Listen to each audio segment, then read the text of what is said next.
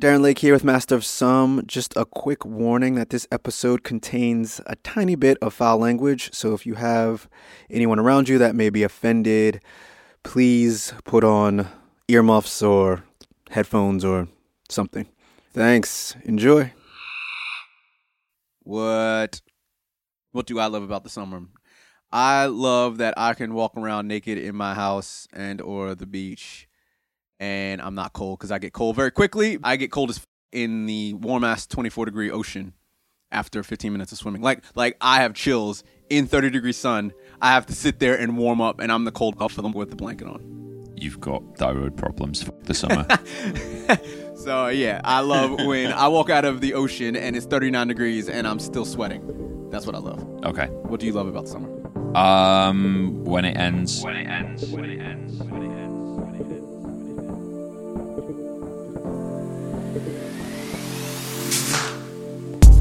Welcome again to Master of Some.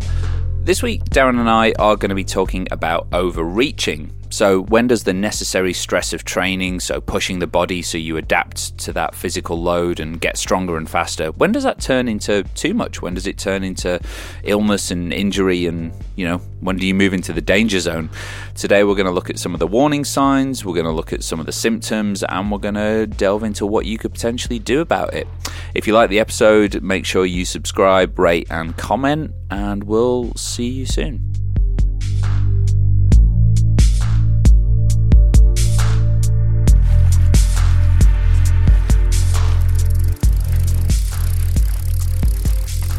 Hello, everyone. Welcome to episode 4 of the Master of Not None, Master of Not All. Master of Some. Master of Some, yes. We can't do that if I do the intro. Maybe we can. Who knows? So overreaching is needed for adaptation to happen. Phil is going to speak a bit on this, so he's going to speak more in depth on this later, and probably in the red team. We'll figure it out. The gains come from the rest after you've pushed your body. And by pushing your body, that's, hitting those interval repeats that you need that will get you to run your 5K at race pace, et cetera, et cetera. But overtraining is a condition. It's a symptom that's very, very serious. I've seen it in so many people. I've seen them on their Strava. They go out and do 150 Ks and they're like, oh, I'm sick for 2 weeks with a upper respiratory sinus infection. And I'm like, oh, well, what were you doing before that? And they're like, oh, nothing. And I'm like, well, that's why you got sick, because you pushed your body to the point where, it couldn't recover and your immune system dropped. And then all the shit floating around you just picked up. You weren't able to fight against the germs. And it's the same for injury. I see people pull hamstrings or, they have Achilles tendonitis. And it's been there for a while, but they kind of ignore it. It's not like, it really happened. And they just go, oh, it's fine. And then they do that 20K run and they're hobbling halfway through and they finally go see the doctor or the physio, and it's like, hey, dude, that shit didn't come, just out of nowhere. It was because you weren't allowing your body to rest and adapt. So I can go on a rant and a rave, but it's really hard and it's really sad for me to see it because I want to keep my mouth shut. But now I got a podcast where audio is the main medium to get my bullshit out. And hopefully some of you people that are on my Strava can hear me and don't think I'm too much of an asshole. Cool. Nicely said. From my perspective, just building on that, I think there's two main themes before I get into some of the nitty gritty. There's two main themes here that I think are at the root of this phenomenon of so many people experiencing symptoms of overtraining. One is the too much of a good thing, or if some is good, more is better. So as Darren said, you've got to stress a system. You've got to put a load that a system, or in this case your body, is not used to on something in order for it to cause adaptation. So you've got to go a little further, a little faster, a little harder than you did before for your body to go, oh damn, I need to get stronger. I need to be able to go longer in order to cope with what this guy's going to make me do, or girl. The problem comes when athletes kind of realize this and they keep ramping it up and up and up and up and doing more and more and more and more. And I'm big on the 10% rule. Yeah. So, your long run or your intensity shouldn't go up more than 10%. I actually stay on the side of 5% yeah. early in the season. If, I'm especially long runs, I try to do between 5 and 10% because even 10% sometimes is a big jump. Yep. So would that be what you're talking about right now? Yeah, or even to a point where they stop or they keep going with the 10% and the 5% in terms of like say volume. Like at some point you've got to top out. There's only so far you can go before it's like, okay, now we're kind of pushing the envelope. And the second thing I see happen so much is fear, and people don't take a break. They don't listen to some of the warning signs I'm going to go through in a second, and they don't step back from training because of fear that they will lose fitness, that they'll not be able to complete an event. Yeah, this happens.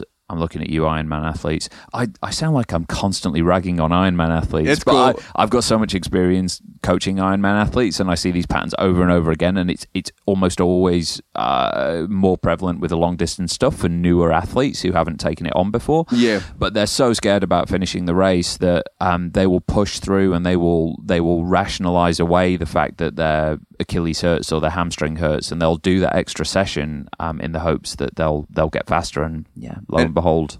Yeah, and that ends up being the straw that broke the camel's back. It's funny enough, you talk about fear. I don't know the exact numbers, so I'm not going to give you a ratio because I'll probably fuck it up as usual. But when you build, especially an aerobic base, that Maffetone, MAF, as I see so many people put, like Moff Run. And I'm like, you don't even know the Maffetone approach or whatever. So they just do, it's just a high aerobic, 150 heart rate-ish, depending on your age, whatever, type of run or ride or even swim.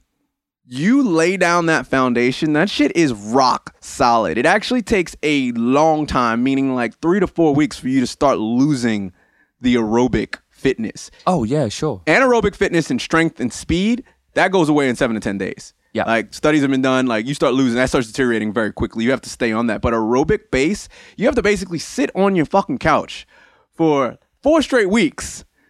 And you'll probably just feel like shit. So you'll be like, oh, I'm slower. But how you feel, again, feeling and what you're doing is different. So you probably feel like shit. Your body isn't used to the nervous system, not used to the movements and all that. But it would take you 4 or 5 weeks of doing nothing to see slight deterioration. So if you just did Maffetone moderate heart rate training for the rest of your life, you would have to just be out of it. Like a serious catastrophic injury for you to lose your fitness. Yeah. And people don't know that. And they think, it's like, if you don't use it, you lose it. They think that. And I wish there was more proof out there to show people and tell people like, you're good. Sure. If something hurts, take 3-4 days off the minute it starts hurting. Well, 3 or 4 days is nothing. If you do you get Achilles tendinosis and you can't run for a month. Yeah, risk reward. Yeah, that is gonna mess with your race. Whereas 3 days off it's just a nice little recovery period. Yeah. Cool. So, I mean, how this occurs is pretty straightforward. I mean, I'll lay it out in a kind of few quick bullet points here, but it goes back to the very succinct definition Darren gave at the start of the episode. It's putting your body under more stress and more load than you're giving it chance to recover from, or you're putting in place strategies to recover from. So you're not recovering enough between sessions. You're engaging in too much high intensity training for too long. So you're hitting sprints and you're hitting tempo runs every single day.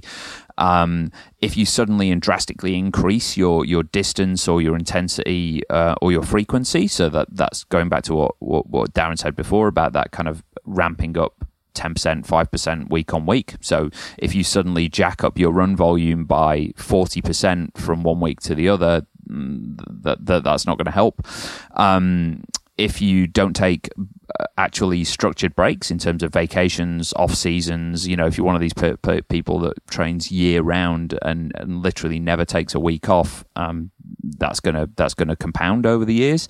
Sorry to interrupt. I'm big on. I've found that me personally, it's 3 weeks on, 1 week off. Works really well. Yeah. I used to do 4 weeks on, 1 week off because I didn't read it right. the first year or two I started doing endurance training. Yeah. And it was like, oh, every 4th week. So I finished the 4th week and then I was like, oh, I should do 3 weeks on. And I found that to be a perfect number again for me. It's all individualized. Yeah. Because right at that 3 week mark, I hit that in triathlon season, I hit that long ride followed by the long run or vice versa. And I'm like, I feel the overreaching happening. I feel my body going like, dude, give me a fucking break. Yeah. Or I'm about to, and I'm teetering on that really thin line, and I can't wait for that fucking recovery week. Yeah. And it is so awesome. So yeah, that's worked for me. Some people do 2.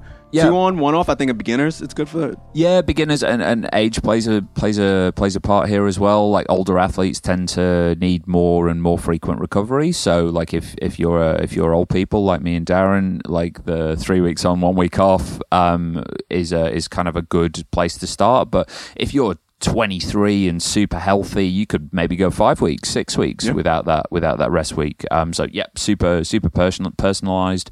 And then it's inadequate recovery strategies. So your nutrition's not on point. You're not taking in enough calories. You're not taking in the right type of calories. Your macronutrients are off. Maybe you're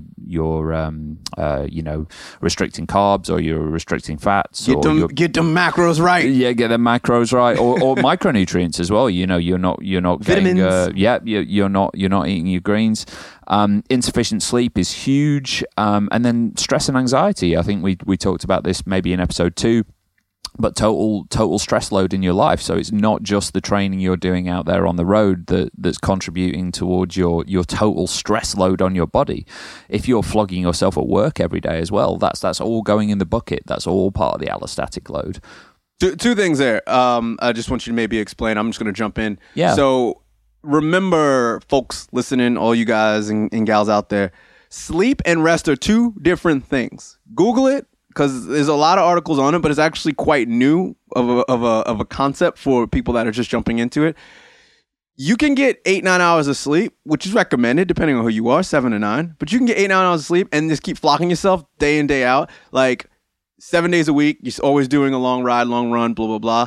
Like, and then you go run around. You got lunch, brunches. You're hanging out with your family, and then start again. Like, rest is actually chilling the fuck out, putting your legs up. Like, it's not actual sleep. If you want to take a nap that day, please do it, but just chill out, watch TV. I'm not a big fan of watching TV. I watch about 30 minutes of TV a week, and, I feel slightly guilty, but just, watch a movie, like, or watch YouTube videos or something. Like, literally put your legs the fuck up, and the swim is not resting. So that's one. And I forgot number 2, because that's okay. That's a very good point, though. Ladies and gentlemen, there is no such thing as a recovery run. Yes. Stop kidding yourself. Yes. There's an easy run. Yes. But you're not recovering 1 iota by running. I'm sorry, you're not. Maybe like walking at 15 minutes. Yeah, per walking. pace. Yeah, sure. But even then, if you're like just at that point where you're like, man, I'm tired, just fucking sit the fuck down. Yeah. Try to just don't talk to anyone that day, or just chill. Like, it's the stress. Oh, I remember. So the stress. So your body does not know the difference between mental stress at work, you dealing with coworkers or your boss, or shit's just crazy, and you crushing yourself and going all out in a sprint race. And you also running from a bear that's about to kill you. That's all releasing, your body's releasing cortisol. Again, we don't play doctors on the internet, but I'm pretty sure from what I've read, your body releases cortisol, which is a stress hormone. Yep. With all that shit. So that's why I like to say, quoting Maffetone, manage your stress. If you're having a hard week, if you're having a hard week training, then try not to go so hard at work, or tell people around you, like, yo, I'm having a hard week training. Like, this is my week that I need to get my adaptation in. So leave me the fuck alone. And or plan that training week around your work. So vice versa. Or don't run from bears when they're trying to kill you. Or absolutely. Please run from them, but try not to be around bears. Yes. Avoid bears. We've all seen The Revenant. Like, it's not good. No bears. Just watched Inception last night, actually, and I was like, God damn, Leo is side rant. Leo is fucking so damn good, and Revenant was fucking lame, man. But yeah, anyway. I think Inception's lame. Were you the person that said Inception's lame? Yeah. I was telling Nadia that last night. I was like, I know someone that thinks Inception's lame, but I actually respect them and like them as a human being. Yeah. And it really bothers me. Yeah, sorry, man. Fuck, you're that guy. I know. I've just lost us half our audience as well. Anyway, so those are some of the causes. Basically, you're doing too much. The three levers of training are your intensity, your volume, and your frequency. So you're going too hard, you're going too long, and you're doing it too often, and you're not giving yourself adequate chance to recover.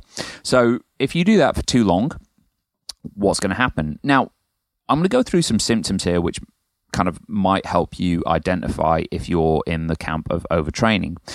And what we're looking for here is a kind of chronic pattern that sits in over a period of time, and you're kind of always feeling this way. So we're not talking about the example where you've had a 3-week block of training, you've caused yourself some some overreaching to cause those physical adaptations, and you're at the end of a 3-week block and you're feeling tired, your body's feeling a bit beat up and sore, and you know what? After 3 days, 4 days, an easy week, you're feeling twice as strong because you've given yourself adequate adaptation and recovery time. That's not what we're talking about here. So, for instance, the first thing on the list here is feeling lethargic, feeling fatigued. You know what? If you've just gone for a 3-hour hard run in training for your Ironman, you're going to feel lethargic after that, and you're going to feel fatigued. So it's the compounding long-term, symptoms. And some of these are kind of more, more sort of serious than others, or kind of, yeah. So, like I say, fatigue and lethargy, loss of motivation, energy, drive, and enthusiasm to train. If you're doing this for long enough and you just don't give a fuck about training after 5 weeks, 6 weeks, and you just can't get yourself out of bed. Loss of sex drive as well. Increased stress, anxiety, irritability, feeling depressed, insomnia or sleep problems. Poor concentration, hyperactivity. You can't relax, so kind of the opposite to lethargy there. Large fluctuations in weight as well. So this is something that I don't think we're going to get into on this episode, but that increase in cortisol and that inability, lack of recovery can actually, the amount of people I know who've gained weight training for an Ironman.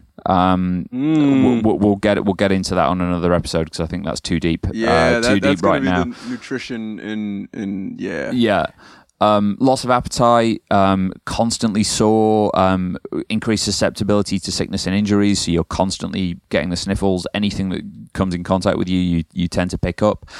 Performance suffers as well. So your benchmarks, your time trials.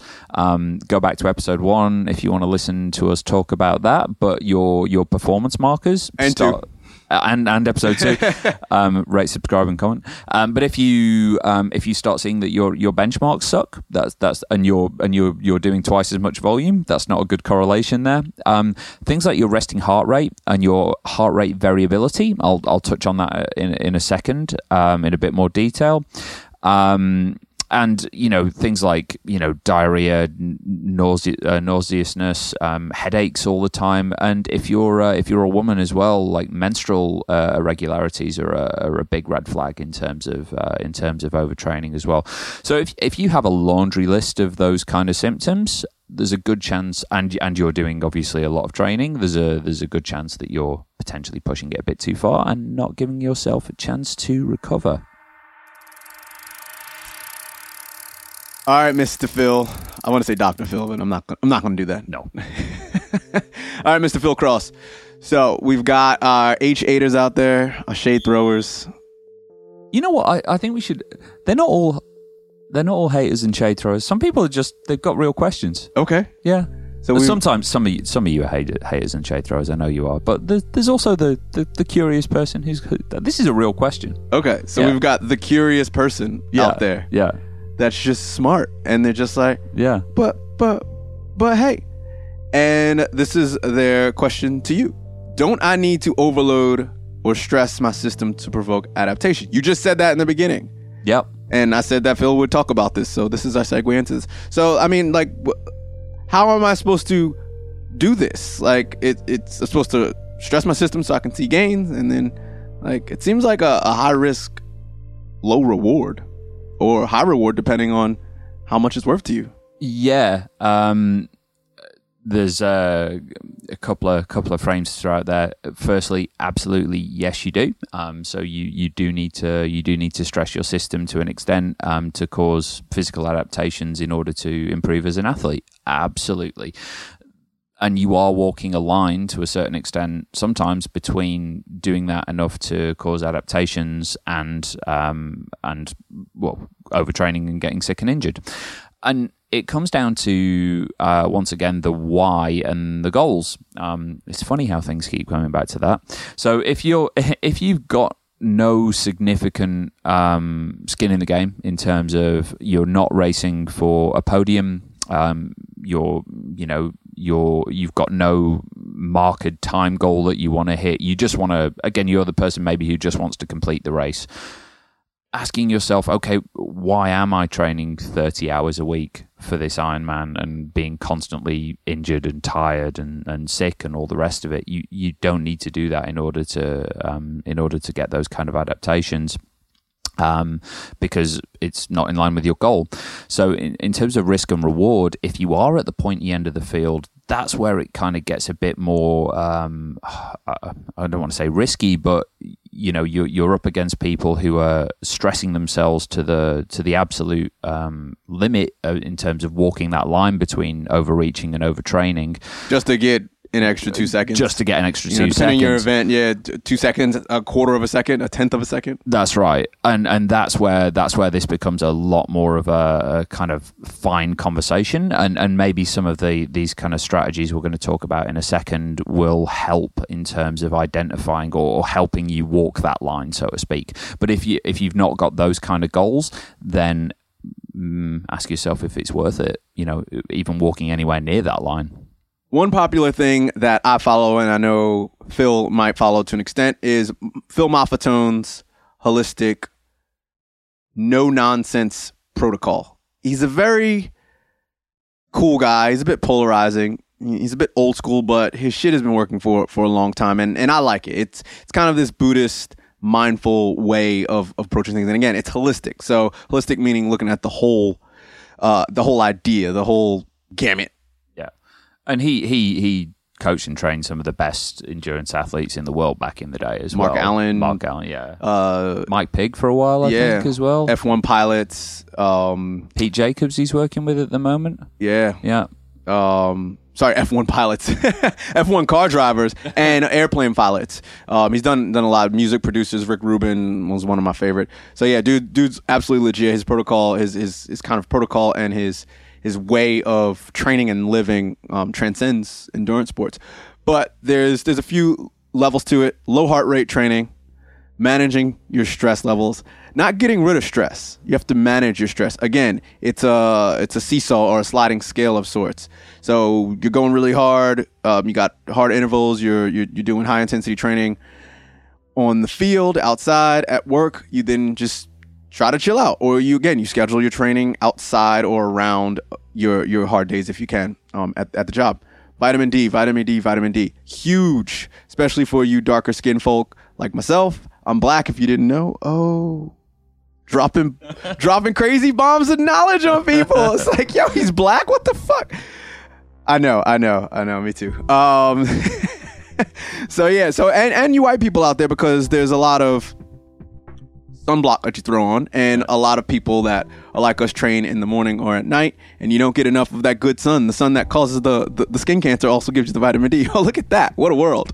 I for clarification, I'm a super pasty Englishman, so the sunblock and the getting burned and the I'm one of those people. I don't tan. I just go red. You just burn. Yeah, 0 to 100. Yeah.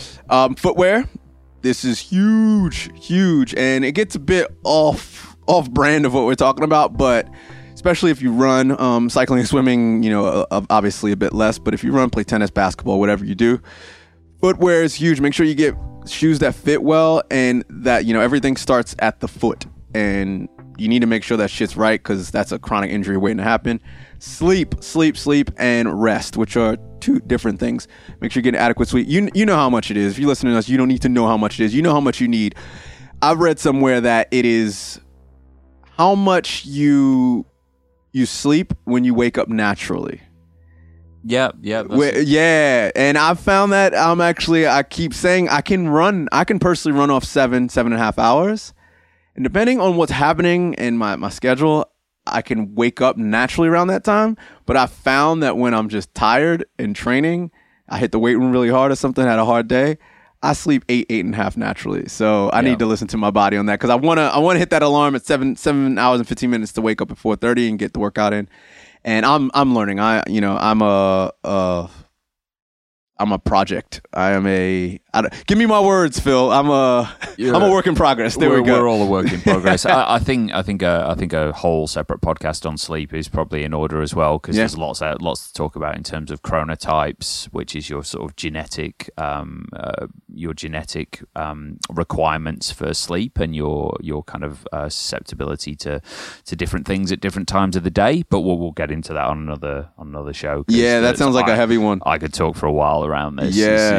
This is pretty cool. I like that. I'm just gonna say my final words. Basically, the way I've been training has worked for me. Finally, in the last, I'd say 6 months. So it's taken me 5.5 years of training for endurance sports.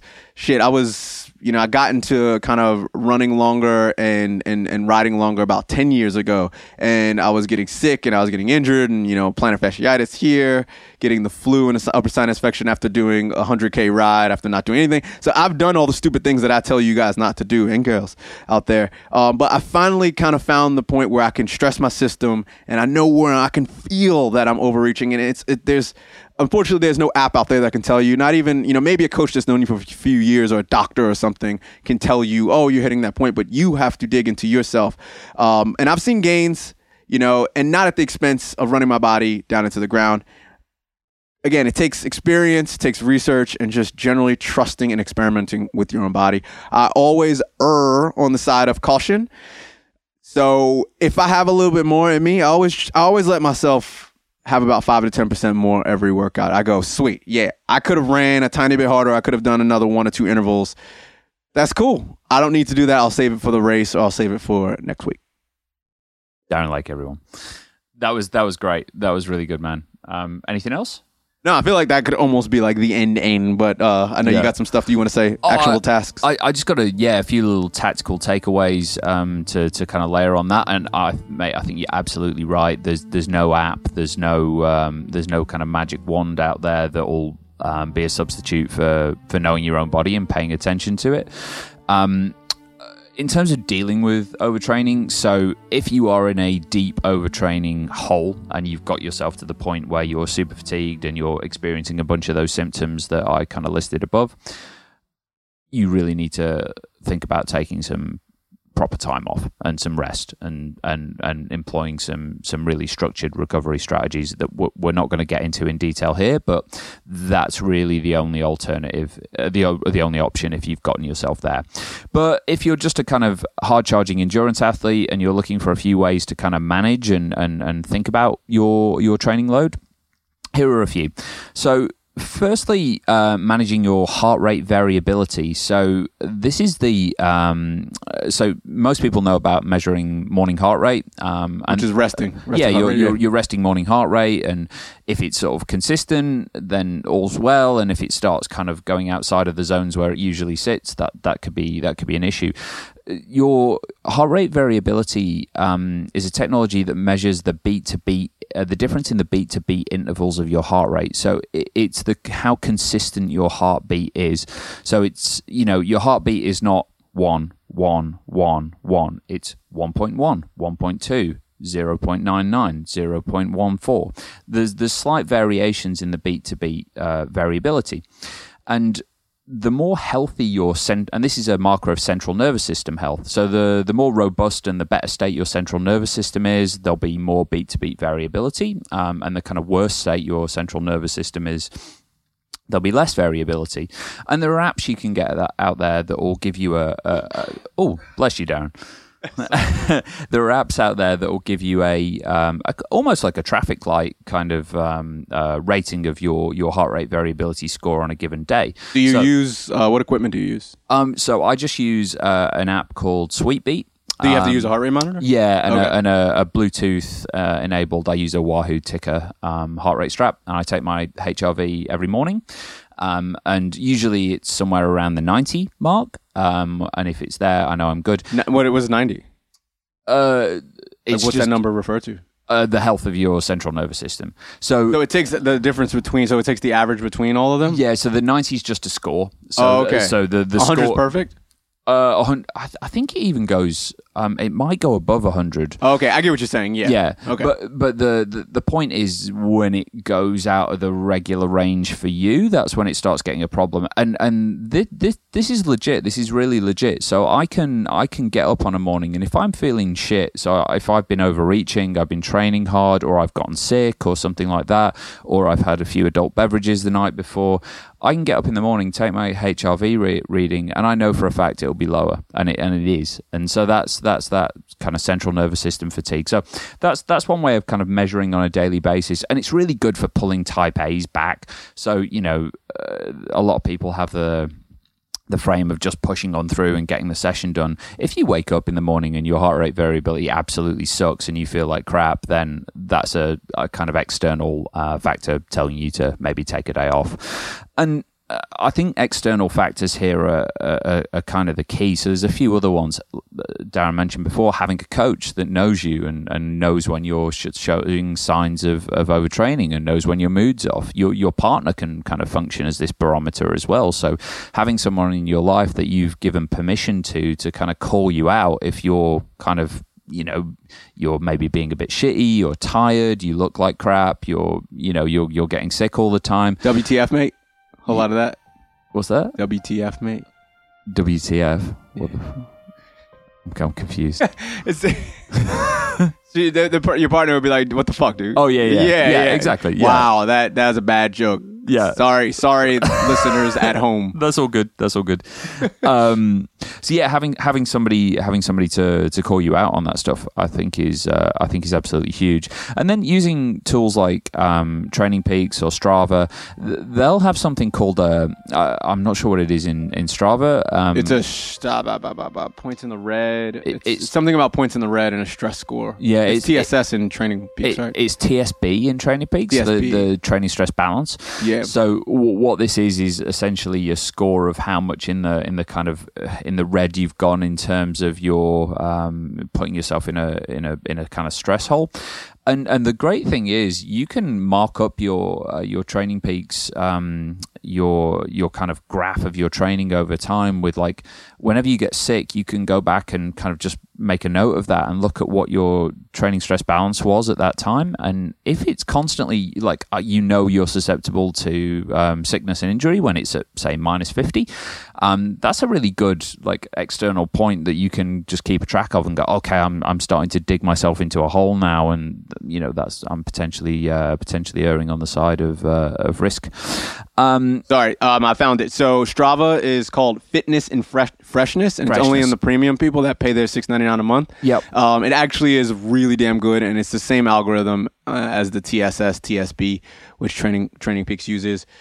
So it is helps track your levels of fitness, fatigue, and form over time. You can go into it. You can Google it. It's really good. And it's Suffer Score. That's their whole TSS thing. It's Suffer Score. Okay. Yeah, which is points in the red.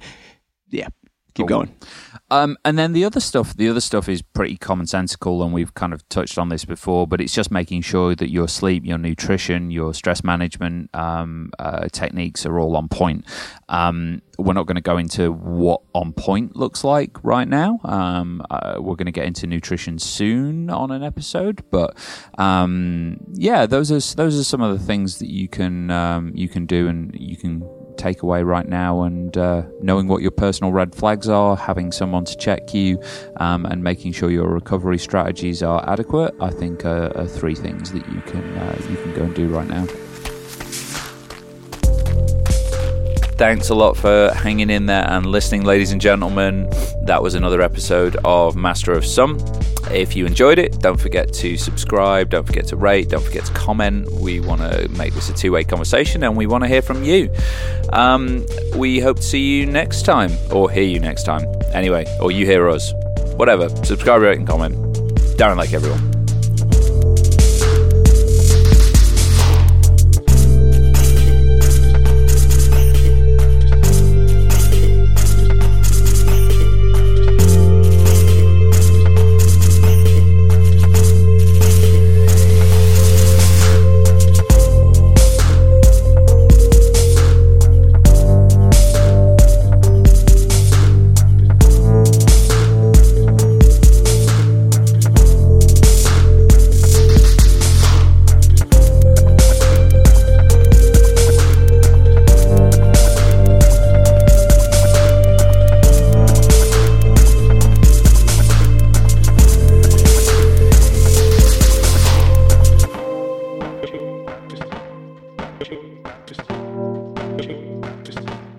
Just